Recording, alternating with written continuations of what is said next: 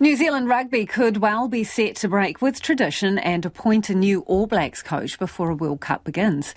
With the future of Crusaders coach Scott Robertson resurfacing this week, NZR boss Mark Robinson today confirmed they have begun the process concerning who will coach the All Blacks beyond next year's tournament in France. Here with more is sports reporter Clay Wilson.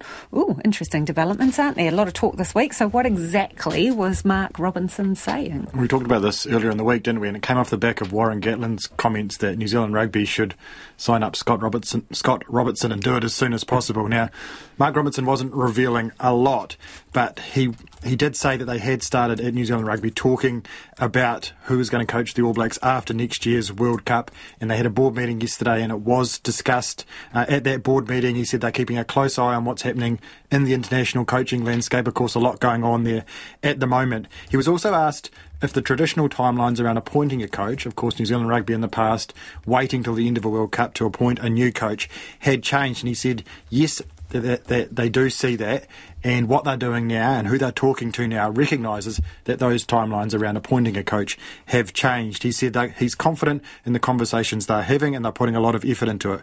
Beyond that, not saying too much, but I think it does go to show, perhaps the strongest indication yet, that they are seriously looking into making a call on the next All Blacks coach, or the coach beyond next year's World Cup anyway, before this World Cup comes around next year. Yeah, so what do you think it all means for Scott Robertson then?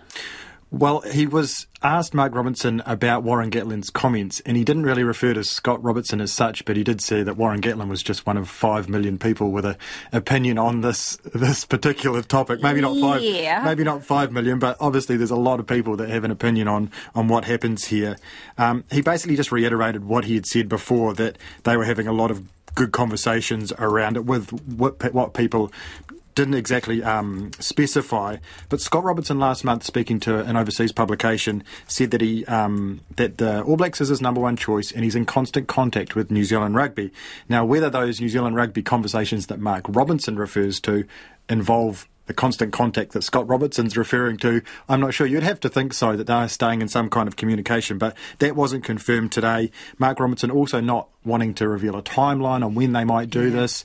All very general, but from what we picked up, a decision prior to the World Cup on post-World Cup coach wouldn't be a surprise based on what we learnt today. Because timing is everything, isn't it? Because if you sort of appoint someone too soon, you take the limelight away from the person who's in the job at a critical time.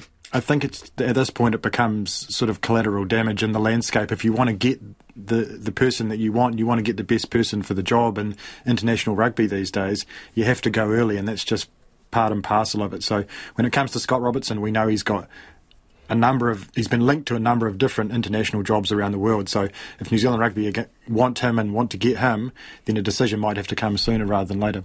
Okay, we'll wait for you to dig around on that, Clay. Clay Wilson with Sport there.